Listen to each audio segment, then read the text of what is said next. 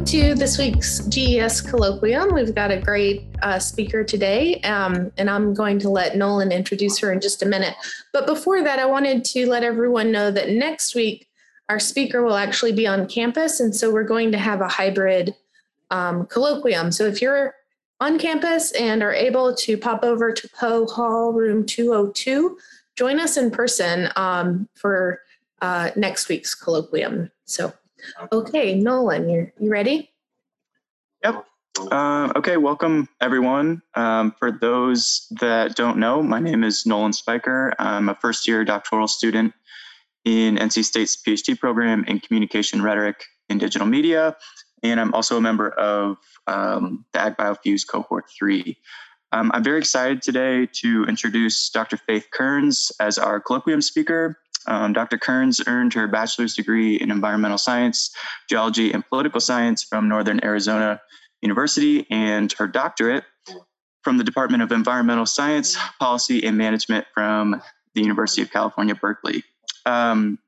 She has been an active science communicator for more than 25 years, focusing primarily on issues of water, wildfire, and climate change.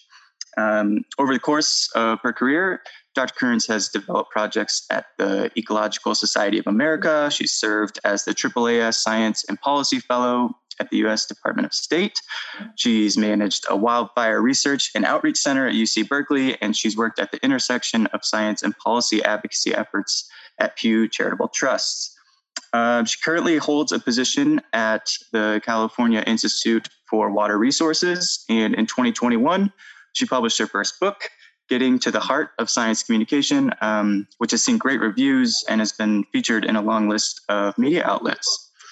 So without further ado, I'm going to hand things over to Faith, who will take us through her work, and then we'll open some things up for Q&A. So Dr. Kearns, the floor is yours. All right. Thanks so much, Nolan.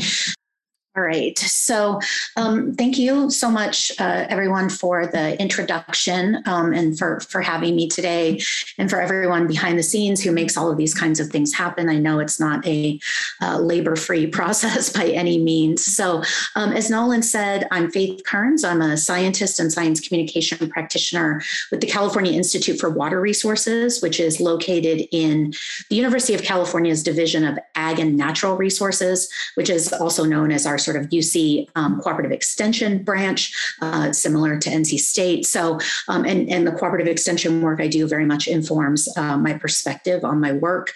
And so today I'm going to talk sort of about a different way of communicating science than what's been talked about for most of my career, which I've spent doing communications for longer than I've been a scientist, and doing science communication since before it was called science communication. So I've practiced in academia, the nonprofit sector, government on many environment-related issues. And thank you to Nolan for getting wildfire instead of wildlife, because I would say in 90% of the talks I give, people read it as wildlife.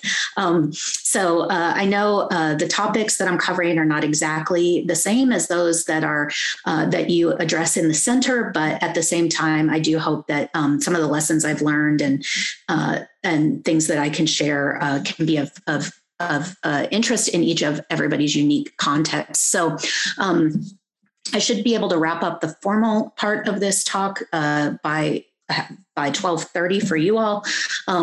And I'm just going to give a little overview here. So everything that I'm talking about is covered in my book, Getting to the Heart of Science Communication. And I'm just going to talk about a very small subset of what's included there.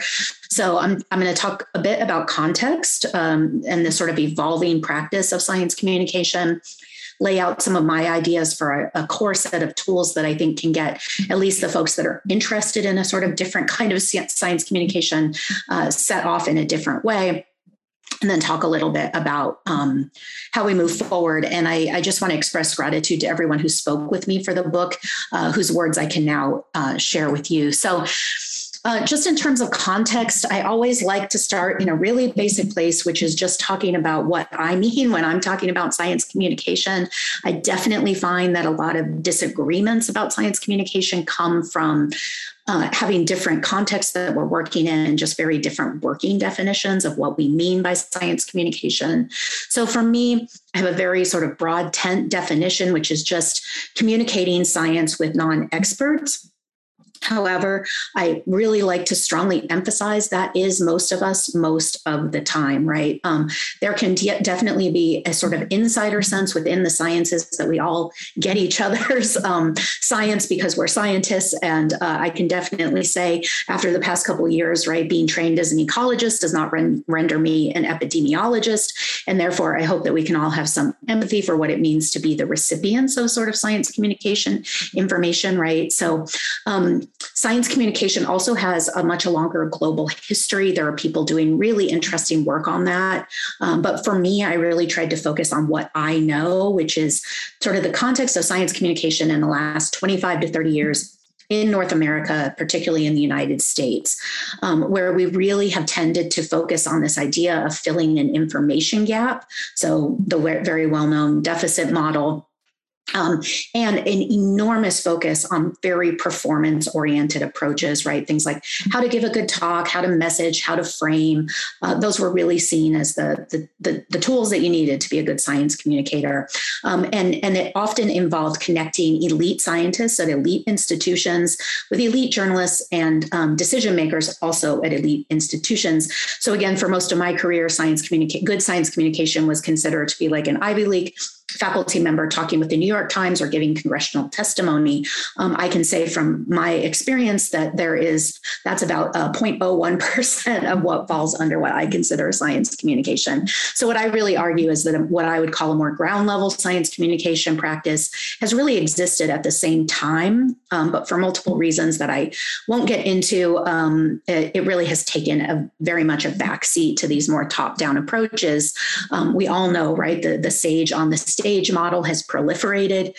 But we really have found that of course, information is important. I am not arguing against the value and importance of information at all, but on its own, it really doesn't offer that much of a theory of change. I also realize that right now I'm sort of performing this role, so it is very difficult to get around. And yet I think we can do a lot more, a lot better. So the reality is that science communication is way more complex. People communicate with each other in very complex ways, places, configurations. And I think we all know this on some level. And yet many times, most of the time, I would say our science communication efforts don't really reflect that understanding, which makes a lot of sense because it's actually really hard. Our funding structures, our project structures, et cetera, are not really set up to deal with communicating science in a different way. But I do think that we are starting to see a real shift toward what I call relational or community engaged science communication, which is, again, much more about sort of the people we are in community with, the communities they're a part of. And I think the challenge is that this is a fundamentally different prospect in everything from sort of funding to the skill set that you need to be a really good science communicator these days. So another big change I've seen in my career is that the people doing the work has changed vastly. Again, this was long considered the domain of tenured faculty, right? But these days, I would say many science communicators are in precarious positions, myself included. They are interested in and often a part of various communities that have been marginalized within the sciences, whether by gender, sexuality, age, ability, many, many other factors. And this diverse group of people is changing science communication practice as they go, including by, say, challenging the notions of objectivity and advocacy in science. Again, that issue has a long history, but I'm seeing more and more how this comes into play in science communication work. So Sadaka Hanamoku, who's a doctoral student at UC Berkeley and is native Hawaiian, wrote about the 30-meter telescope in Hawaii. To me, this debate is not about science versus culture. In my practice of science, the two are inextricably linked.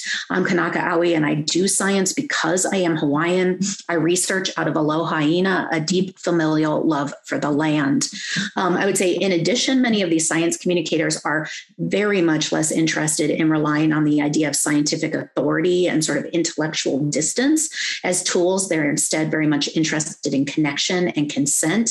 So Sarah Myrie, who is a climate and environmental scientist with the Reclaiming STEM Institute, told me, for example, the paradigm of science communication has largely been about the appropriate presentation of scientific authority, which is about divesting from your own mortal and emotional and human connections. You are forced to perform respectability, to posture, and when you try to critique that posture or even just do things differently, you become the problem instead of the thing that's actually a problem, right? So here she's hearkening to words by the feminist scholar Sarah Ahmed. Again, the questions, approaches, outcomes that this sort of newer generation of science communicators are seeking are just very different. Many folks, again, myself included, live in the same communities where they work, which I think is a fundamentally different kind of science communication than that sort of takes place outside of any direct ties to communities. So Mila Marshall, who's a doctoral student at the University of Illinois, for example, told me that when it comes to mis and disinformation, that emotional intelligence and cultural understanding are really key. So she said, when you're trying to talk about difficult subjects, you have to understand you're asking people to acknowledge there's a chance something they believe to be true, told to them by people they love and respect, is wrong. We can provide accurate information, but there also has to be somebody standing in the gap, prepared to support them through their emotions around how it feels to be corrected. And so, I think if we take what Mila is saying seriously, it again would be something that would be a real game changer within the science communication field. And finally, I spend a whole chapter of the book talking about science communication careers, just because I do feel like we're at a real turning point at this stage. As most of you know, most people with science training in general will end up working outside of academia versus within it. And the interest in science communication careers is increasing, whether as an entire focus or as a strong part of most jobs outside of academia. At the same time, the path to science communication training, much less a science communication career, is really not legible to most students. So for example, Julian Reyes, who's now the Climate Hub's national coordinator with the U.S. Department of Agriculture, told me, I would have liked to have more science communication trained as an explicit part of my training. I think graduate students are navigating the field in a piecemeal fashion that is too dependent on circumstances and a sympathetic advisor, and it's not particularly equitable, which I think is very, very true. And I will say, if you think it's tough for grad students and early career folks, I am definitely finding out as a mid-career science communicator, it's equally, if not more challenging at this stage. Many science communicators are undervalued, underpaid, and underprotected. And on top of all that, right, they are often discussing what are pretty emotional, contentious, and sometimes traumatic issues. So the things I work on: water, drought, wildfire, climate change in California. And then I think the issue that really has made a lot of science communication complexity legible to many, many more people, which is COVID. I think it used to be fairly hard for me in some contexts to explain what I was talking about. There are many scientists who've never, and science communicators who really have never thought about this piece of things or been confronted with any kind of contentious situation. I doubt that's true for the folks here, but COVID definitely has made it so that people, I think, have a deeper understanding. So to make this issue of emotion and how it interplays with some of our issues and sort of contention less abstract, I want to give a couple examples that are very concrete around drinking water. So Sarah Wolf, who's with Royal Roads University in Canada, works on issues of uptake of drinking recycled water. And she says, human emotions are complicated, so talking about them is never easy. But given the many and multiplying stresses on our drinking water systems, it's time to stop stop ignoring how powerful and universal emotions such as disgust both help and hinder our water decisions, right? So she's basically saying we can focus on this sort of logical idea of how valuable it is to drink recycled water. But if we don't address this emotional piece, we're really not going to get where we need to be in terms of people's acceptance. Parisa Parsifar, who's now also a AAA Science and Technology Policy Fellow, is trained as a psychologist at UC Riverside and had told me about some of her research that, early experiences of disgust and fear are linked to water contamination beliefs and water consumption behaviors among children. Although these might seem like individual issues, these emotions can have far-reaching consequences. And here she's talking about things like dehydration in schools because kids have these very real experiences of their water tasting disgusting to them. And we sort of have to be able to deal with that on an emotional level. And so I think, while these can be very challenging issues and situations, there is also some happiness to be found in science communication work. So my colleague, Malika Noko, who hosts a podcast with me and is a professor of cooperative extension at UC Davis, for example, created something called Plant Love Stories with some colleagues. She says, because we just wanted to focus more on plant appreciation than science and just make it fun. It makes me feel joyful and light. It makes me feel like I can be funny. I have all these parts of my personality I feel like I have to suppress for science. But with this, I can be goofy and make puns and be a total plant nerd, and it's okay. So with that context for just sort of the changing landscape of science communication, I want to talk about the tools that I focus on a book. So the middle section offers a chapter on relating, a chapter on listening, one on working with conflict, and another on understanding trauma. And so I'm just going to touch briefly on all four of those things. So basically what I am really proposing is something I would call relational or relationship-centered science communication, with the idea that I think that we really face more of a relationship challenge, of which communication is certainly a part. But I think we've put the cart before the horse in terms of thinking of it as a communication challenge and not a relationship issue overall. So my idea is that we focus more on how we relate to each other as equals, rather than, for example, pushing behavior change onto other people because we, the sort of objective experts, know best. And that kind of relating, I think, invites different skills, including some of the things I'm going to talk about, developing the ability to listen deeply rather than speak perfectly, and also being able to work with things like emotion and conflict and trauma as they come up when you are listening well. And I want to acknowledge that relational work is present in many cultures, spiritual scholarship traditions. So Black feminist scholarship, people like Bell Hooks have certainly done a lot of work in this arena. Many indigenous scholars, from Kim Tallbear to Zoe Todd, write about work relationally. Melanie Yahtzee, who is now an assistant professor at the University of Minnesota, for example, talked to me about the Water is Life movement and said, with water is life, the word life in particular is about countering the politics and reality of death that resource extraction has brought to Native communities, including my own. Melanie is Navajo. I call these relations of extraction. And that leads us into this radical politics of relationality based on indigenous understanding of kinship and of simply being a good relative.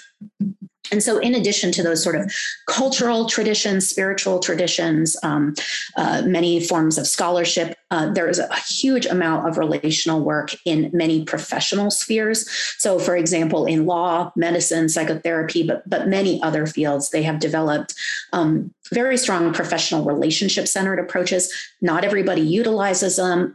There's a whole set of things we could talk about there, but I draw very strongly from these other fields because I definitely feel like we do not need to reinvent the wheel. So Theopia Jackson, who is a clinical psychologist and program director at Saybrook University, for example, told me about working as a relational psychologist, saying, I can think of my practice relationally as a service model where I frame my efforts around being in service of others. That means I can't come at it from a place of being an expert with all the answers. Again, I think this is quite different than the approach that a lot of people learned when it came to science communication, where expertise was very much the thing that you were supposed to be offering. So The other tool I want to talk about is listening. So I talked to a lot of different kinds of professionals about the idea of listening. I talked with, for example, Rebecca Fenton, who is a pediatrician, and she is somebody who's been trained quite a bit in these sort of medical humanities. And she says, she was faced with a young patient who was not adhering to her medical plan. And, her job, she says, became to just listen. And what she found out was that this young woman had been facing multiple traumas that included the death of her father shortly after her own surgery. Her mom had gotten remarried to a man that she didn't like. And Rebecca says that, just being able to sit and listen to what this teen was facing after her heart surgery made me think about what it means when we as doctors get too concerned about things like how closely a patient is following the advice we prescribe. It's important, but we can lose track of what we're here to do, which is to support people in healing. And this is something I really appreciate from the medical side. There is a constant sort of touchstone back to what we're here to do, right? And she says there are so many areas where just listening and relating to patients is the answer.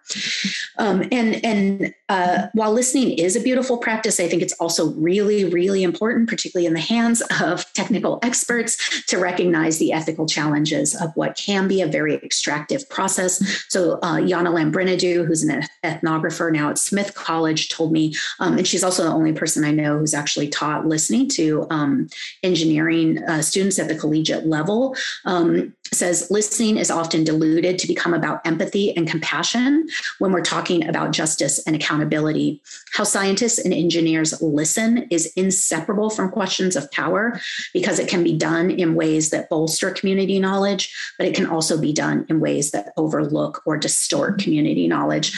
Jana has done a lot of work on the lead and water issue, which definitely informs how she thinks about these things. When it comes to conflict, which is another tool in the book, it's a really challenging topic because while many people are conflict averse, other people absolutely love conflict. Whole professions are built around it, right? So what I'm trying to argue in the book is that it's really valuable to see these as two parts of the same coin, right? Like either loving or hating conflict gives it a lot of power. And I'm trying to argue for a more middle path where we increase our comfort with conflict. But I also want to say that it does not apply equally, right? This is a really challenging topic to talk about these days because there just is so much background conflict. But, if you're, say, somebody who is in a relative position of power, who is also extremely conflict avoidant, I would say that you might want to try to stretch your conflict muscle a little bit by learning to punch up. For example, like I said, it's a complex topic, but I think in science communication, we really have tended to treat conflict as something that can be defeated with information. And I think while that might be helpful, if you think about conflict in your own personal life, it's just not a big part of how it works, right? And so one of my favorite experiences with conflict was watching a colleague of mine, Mark Thorne, who's a cooperative extension specialist at the University of Hawaii, go from extremely conflict avoidant to realizing that he needed sort of ethically to learn to be okay with it. I was talking about some of what I'm talking about with you now. And he sort of went from feeling like climate change wasn't a topic he could broach with the often conservative ranchers that he works with to feeling like he actually really had an ethical obligation to. So he says, the consequence of avoiding talking about the effects of climate change on ag production has too many negative consequences for the people I work with. I now see it as a professional and ethical obligation to talk about what can be difficult topics. And I have to trust that the long-term working relationships I have are strong enough to handle it. Again, a really valuable part of thinking about working relationally. And finally, I talk a little bit about this idea of just understanding trauma, which is a fairly widespread issue these days. And I think it does have a huge impact for thinking about how we communicate scientific issues, particularly disasters, but I think many other things where trauma has been present. But I also, I'll get into it in a second. So Tessa Hill, who works for UC Davis, was affected by the Tubbs fire in Northern California in 2017, saying we awoke to friends asking us if we were evacuating. By daylight, we noticed some of the ash was as big as our hands and had legible writing on it. Other pieces, large large pieces falling into our yard were burnt fabric. The remnants of our community were falling from the sky. That fire erased our sense of safety, not just at the individual level, but across our whole county. It was a community scale trauma.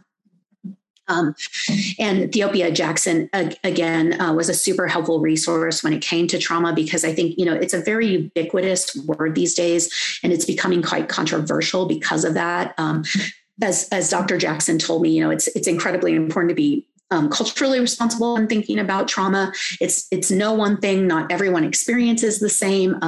Not everybody accepts the label. I think it's really important to not label people as being traumatized if they don't accept that label. So she says, part of the challenge with the trauma bucket is that it's become a catch-all phrase that means different things to different people. It's important not to position people who are dealing with significant issues as having something less about them.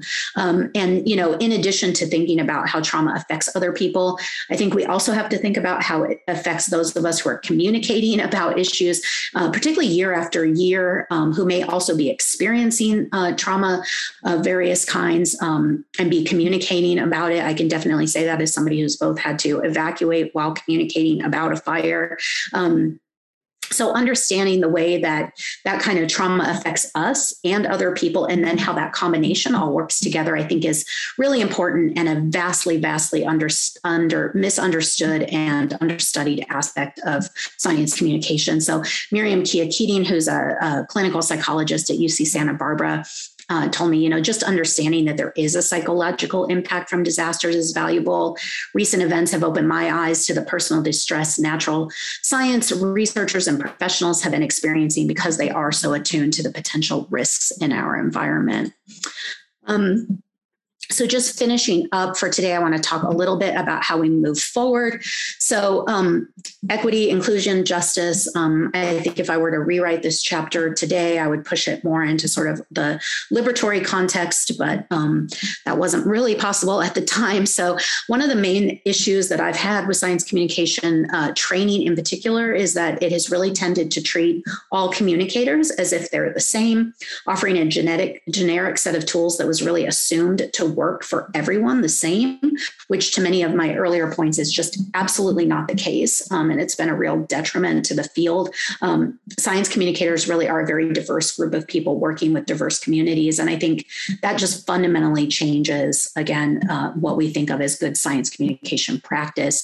So Sergio Avila, who works with the Sierra Club in Southern Arizona and spent a lot of time working with ranchers in Mexico and Arizona on issues around endangered jaguars, said he had to really shift how he communicates to be able to do the kind of work that he does, saying, too often scientists create language that is actually meant to exclude people. We build ourselves up as the experts, and then we're supposed to learn to dumb down or simplify our language, which just leads to more feelings of superiority. Again, I think this is a really profound statement. That if we were to take seriously, we would have to, again, really rethink what we think of as good science communication practice. And finally, just, given that this work can be so challenging, I think it's become increasingly important to talk about self-care, but rather than approaching it from a very individualistic perspective, I really tried to highlight people who are integrating self-care and collective care. So Lydia Jennings, who's now a postdoc at the University of Arizona, is a soil scientist.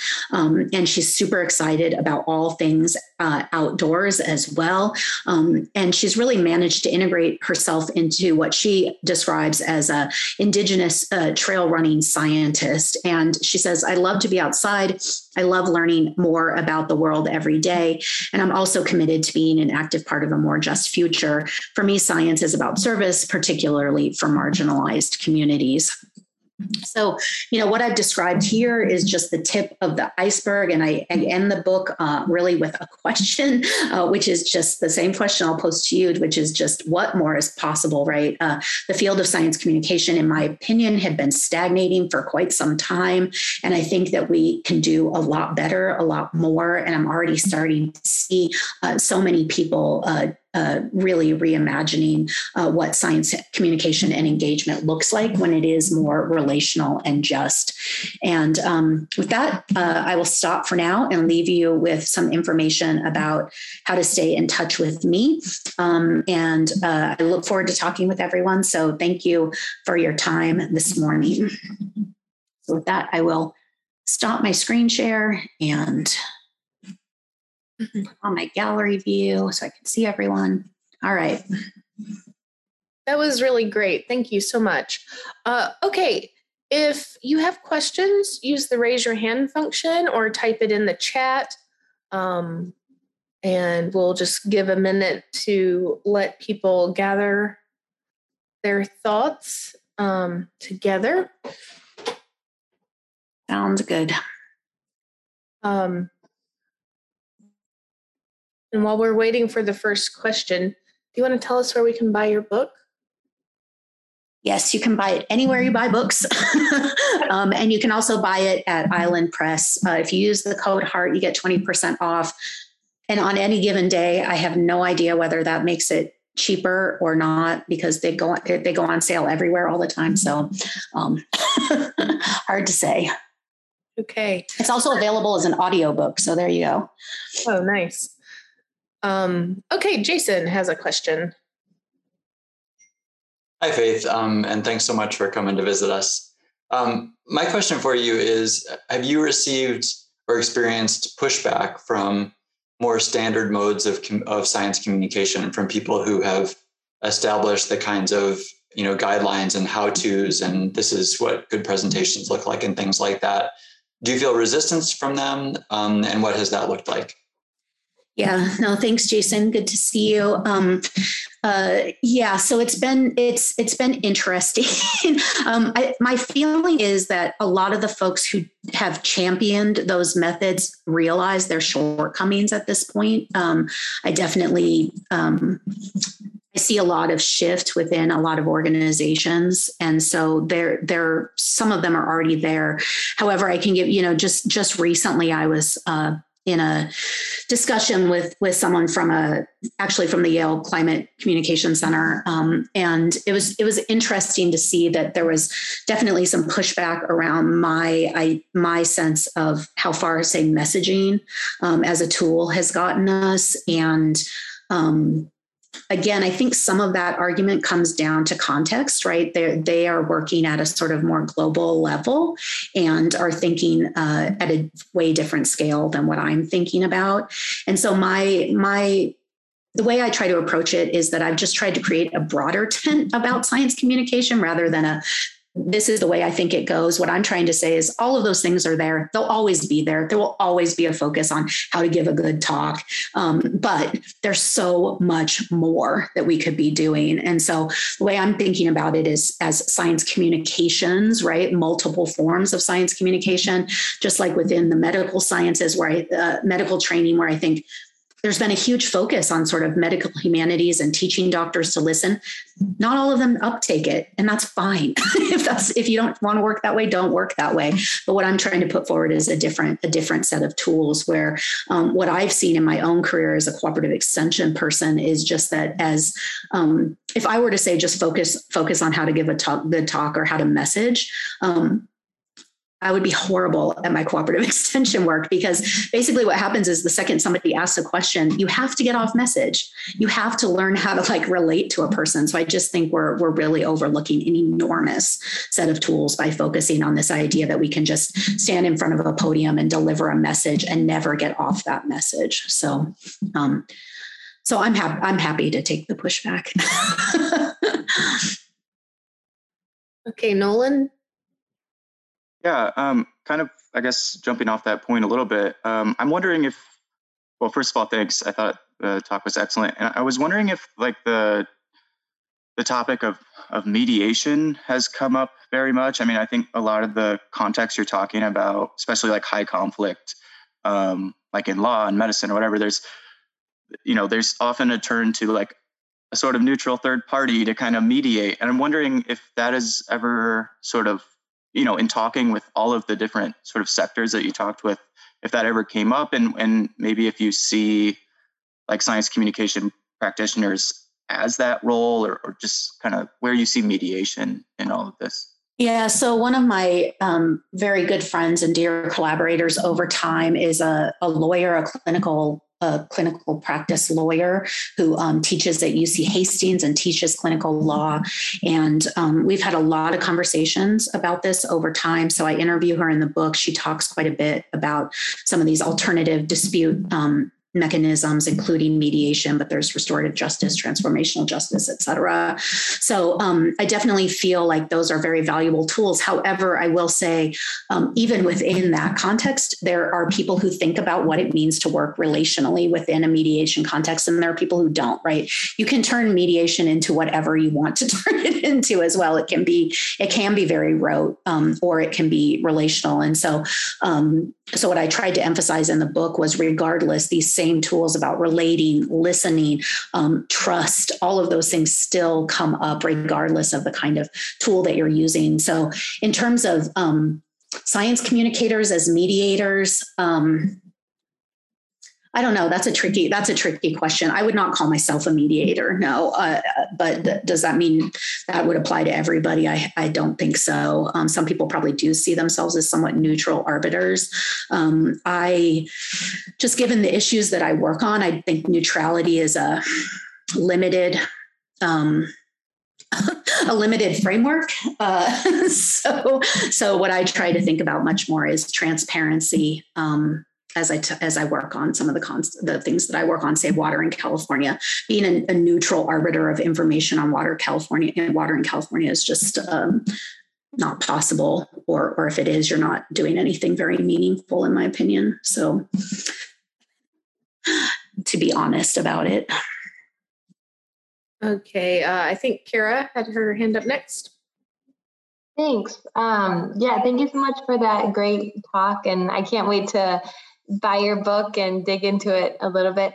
I'm not a science communicator by training, but what I do work in a lot is what I'm going to call like translational work, from taking the results from science and distributing it to different audiences and actors to come up with different solutions for sustainable projects.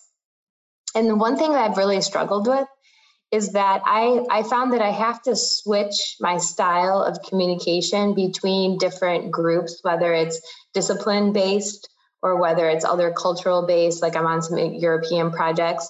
And so my normal like American style of, we're like trained and bred to be like hyper confident and very clear, that doesn't work well when I go to Europe, and then I have to be more soft-spoken and whatever. So I feel like I've found myself like, switching, which is good because I feel like I'm more effective and I can reach people, but it's also, I feel like really exhausted. And I'm also feeling like paranoid half the time about whether I'm doing it right or saying it the right way. Am I offending somebody? And so I just wanted to hear from you as an expert, like whether you had any tips for us non-experts trying to walk in this territory and, having to switch all the time, and how do you do this, and what works for you? Yeah, thank you so much for that question, Kara. That's actually a really, really good and astute question. So, part of what I was trying to describe in the book was the actual labor of doing this work. And so I didn't delve into it in this particular talk, but there's basically a chapter focused on the labor issues that are involved here. And I think one of the challenges about science communication is we have not taken it seriously as a labor issue. And that it really emerged as a labor issue for me as I talked to the 100 people or so that I talked to for the book. I really tried to ground my work in the actual experiences of people who do science communication on a day-to-day basis. And that's where I think a very different picture of what the work is emerged than what people might think of it as. And so I have a couple of different responses to that. One of which is, I was lucky enough to be in a group of at the American Association of Geographers meeting where people did a book discussion.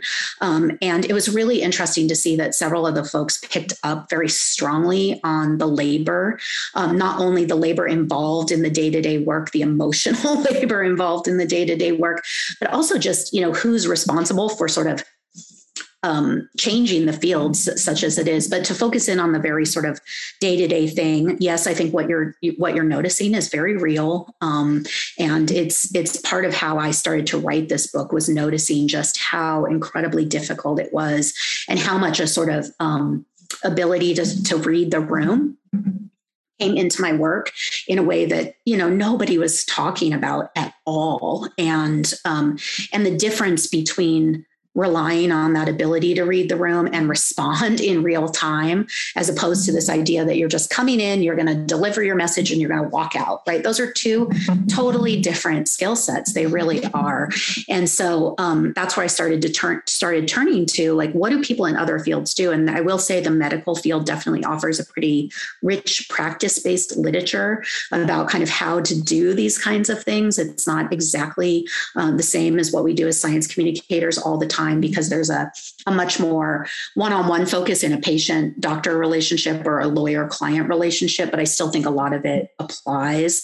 And so the most I can say is learn to take that part really seriously and get yourself the kind of training that you need, whether that, for me, a lot of it came in, frankly, in contemplative practice training, which again, a lot of people in the sciences don't necessarily like to talk about, but how you sit with difficult emotions in this kind of work is really key to being able to survive it for the long term, I think, because I just want to validate that those experiences are really real. And at the end of the day, you can end up very exhausted if you don't learn to sort of navigate not taking things personally, which is really hard when you're putting so much of your heart and soul into understanding the dynamic in a room, and then to walk away from it and sort of go, well, that wasn't about me at all. But that's largely true.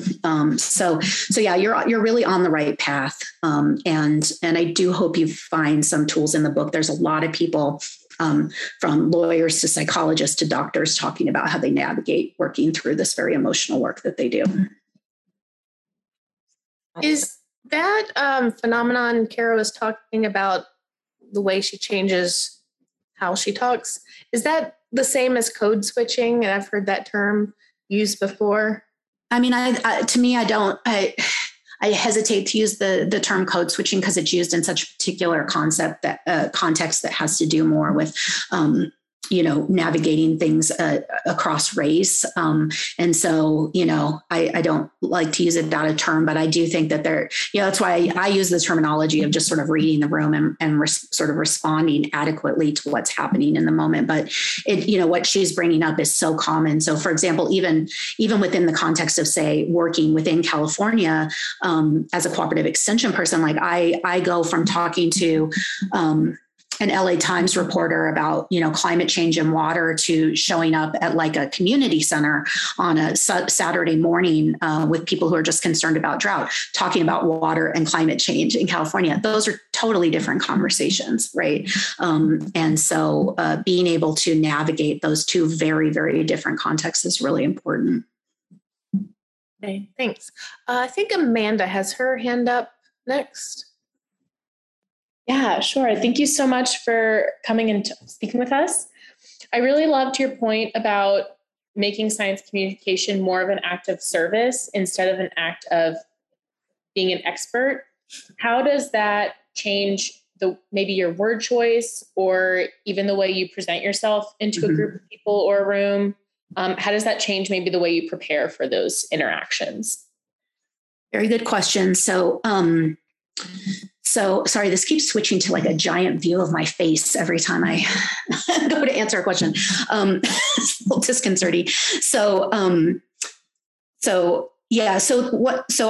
asked me a similar question last week. And I think one of the ways that I've tried to really change just how I think about my own role is, for example, and I've actually talked with Jason about this a little bit before, and it's sort of an interesting idea of just what does it mean to talk about an audience, right? So it's so common in science communication, writing, training, et cetera, to say your audience, right? And I hate that terminology because it's I think we could get into more nuanced understandings of audience, which is where Jason comes in. But I think for the most part, in a very colloquial understanding, it's like this sense that you've got this, set of people there just waiting to hear the wisdom that you have to impart. And at least for me, again, working very much in a community grounded sort of cooperative extension context, that's rarely ever the case that there aren't, that people are don't have a lot more agency than that. They're just sort of sitting. So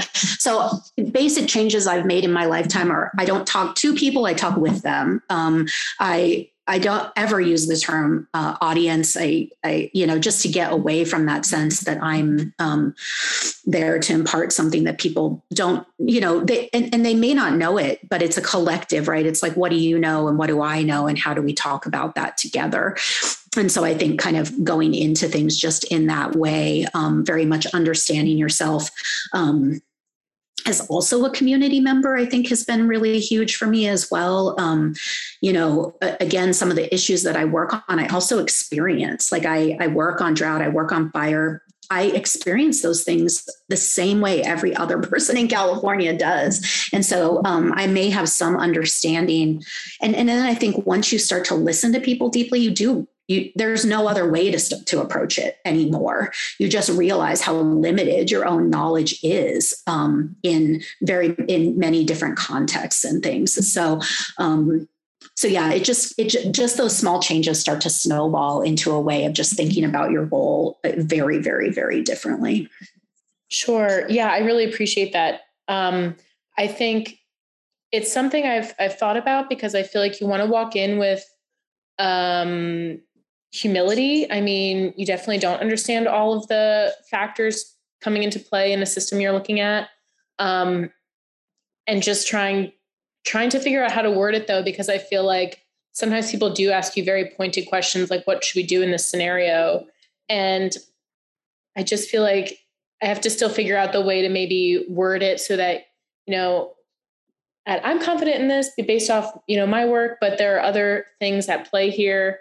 Maybe connecting them with other people as well to kind of broaden the solution pool. But I don't know. You're totally on the right path. I think it's, it is. I mean, for me, part of it is just also deeply understand.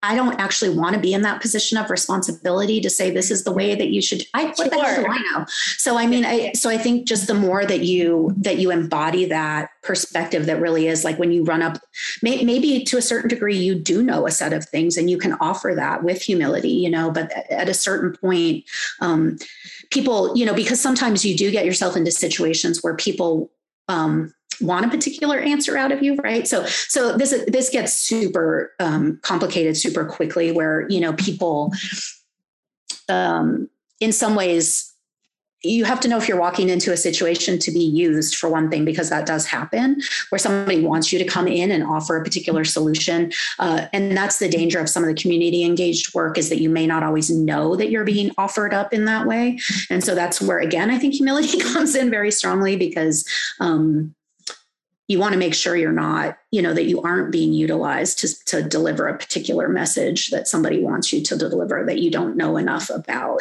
So it does get really nuanced. But I think, again, like I was saying with Kara, I do think over time you develop this very embodied way to learn to, just develop, to have that humility walking into a room, and you get to the point where you'll start choking on your words because you can't even talk that way anymore, Yeah. Sure. Oh, well, thank you so much. Some great points to reflect on. Thank you. Thanks, Amanda. Okay. I think Joseph had his hand up next.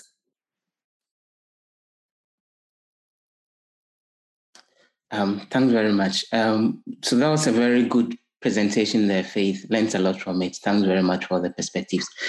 My question is, usually when you're having conversations around things like drought, things like water, these affect a lot of people, so people are paying attention. When you're having science communications around things which are a bit more controversial, like genetically modified organisms, like COVID-19 vaccines, where usually people are suspicious, people are careful, people have questions about motive of the science communicators. any tricks in how to approach some of those? Do the ideas place in when you are dealing with some of those more controversial issues as you are dealing with the more common science communication topics like drought and water shortage and all? Well, Joseph, thank you. And it's funny that you should say that, because in California, drought, I mean, we literally have drought denialists. That like water, there are very few less controversial issues in California than water. So I will say that's where I've sort of sharpened my teeth, is on dealing with one of the most controversial issues you could ever deal with, which is water and drought in California, and where there's a lot of money, politics.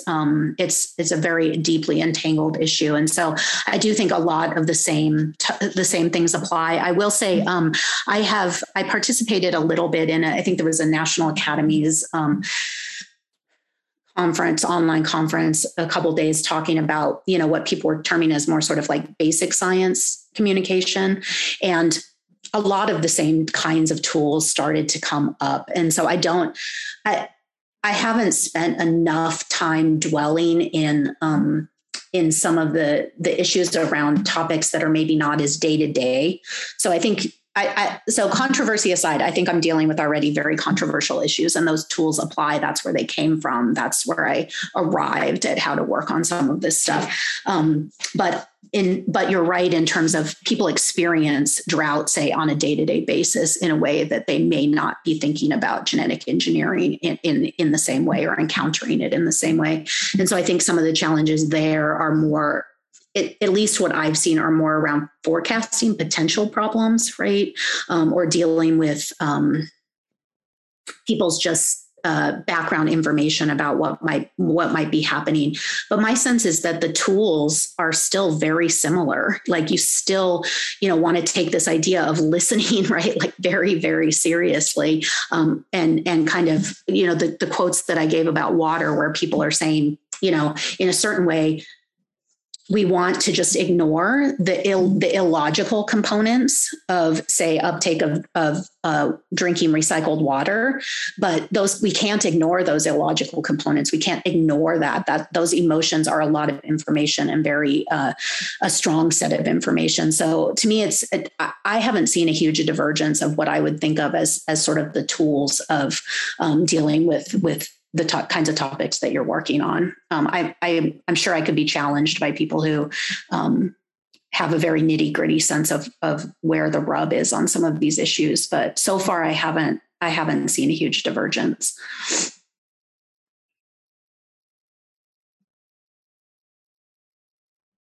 So I have a question, and you've touched on this quite a bit, actually, especially with Amanda's question. But what role does ego play in the way we used to communicate, or historically have communicated science, and where you think it needs to go? And I feel like a lot of the shift is not so much in our skill set at saying words to people, but how we place ourselves in the conversation. Yeah, so that's a tough issue.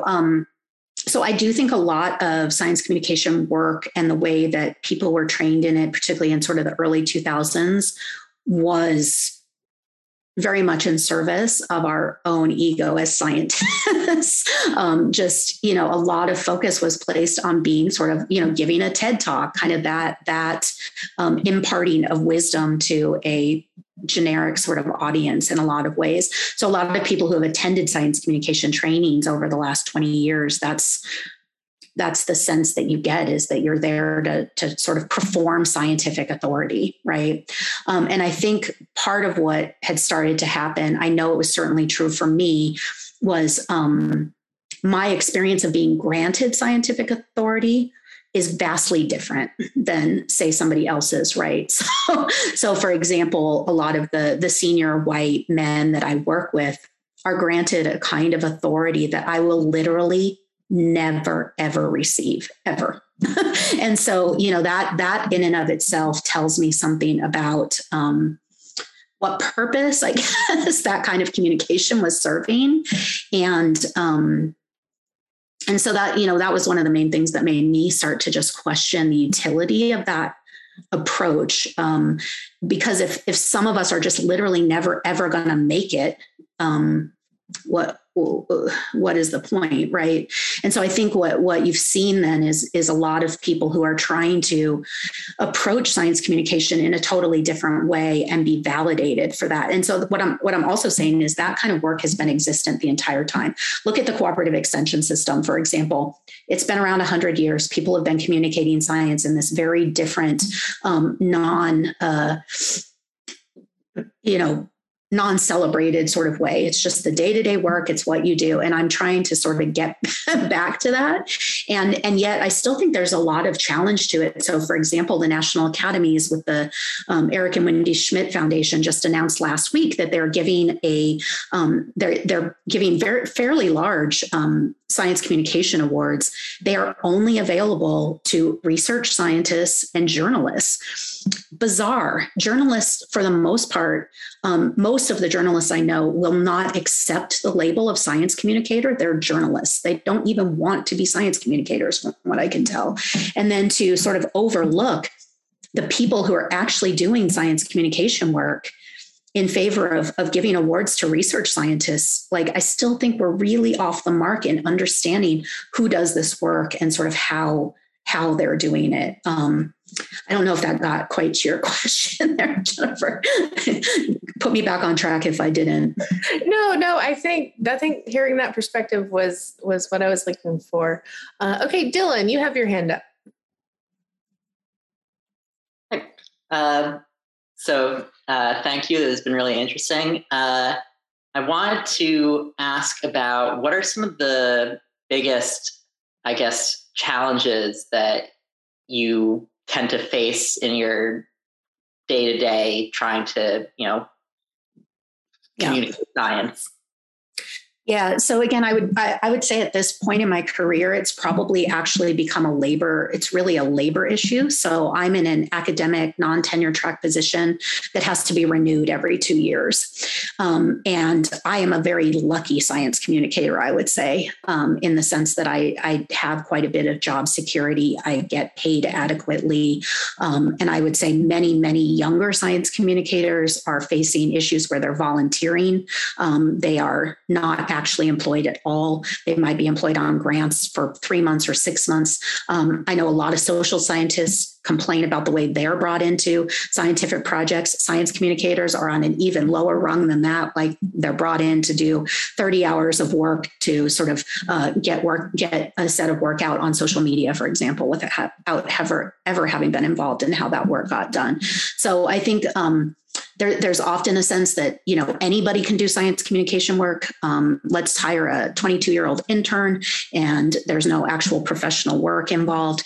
And the point that I've been trying to make this entire time is to say that this work is actually really challenging. And because of the kinds of topics that people are working on, that job precarity and the risk that they're taking and communicating about these issues are leaving people in very, very vulnerable states. And so I think for me at this point, I could certainly talk about the day-to-day of just like the challenges of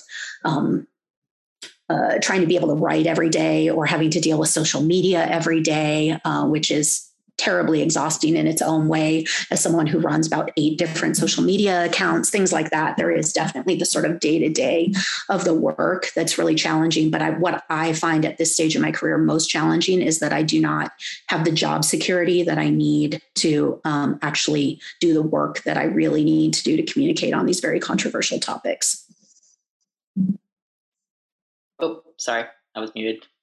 So what do you think would be the best way to get the resources to the people who need them in terms of to science communicators, you mean? Yeah. So I think there's a few different venues or ways that I've been talking to people about this. One of which is I think we need to take science communication training seriously. I am sort of arguing for a clinical training path within science graduate programs where, I am contacted somewhat frequently by folks who are having to teach a science communication class just because of whatever else they're teaching. And for the most part, have never been science communication practitioners and don't really understand the labor component. So I think starting as, say, within academia, let's just start there, to take the training seriously, to take the job seriously as a job, and to say, for example, if you're a faculty member who's being asked to teach a science communication class, to advocate for that as an actual expertise that's needed in your department, not just something that whoever can teach. And then also to take the training component seriously by, I think within graduate training, to actually have immersive science communication experiences for people. I think just kind of starting to elevate the work as a real job that requires real training and protection. I think we need to shift away from this idea of incentivizing faculty to be science communicators. There are more people than you can imagine who are totally willing to do science communication work if they are rewarded and protected for it. So why do we focus on getting people who don't want to do the work to do it? It's bizarre how much money goes into that. It's bizarre how much conversation goes into that. Like that alone, like just stop with the incentivizing. There's a bunch of changes, but obviously I feel pretty strongly about them. But I think it's just taking this work seriously, as seriously as it needs to be taken. Like look at COVID, if we had taken science communication seriously. Thank you. Yeah. I guess I could keep asking questions, but it was like we're at time. So I just want to thank everyone for coming. This has been really interesting, really good perspective to hear. Faith, I'll send you the chat, but you have lots of positive praise in there. So thank you again. We will see you. This is the end of our time. So we will see you next week. And thank you very much for coming. Thanks everyone for the engaging conversation. I really appreciate it.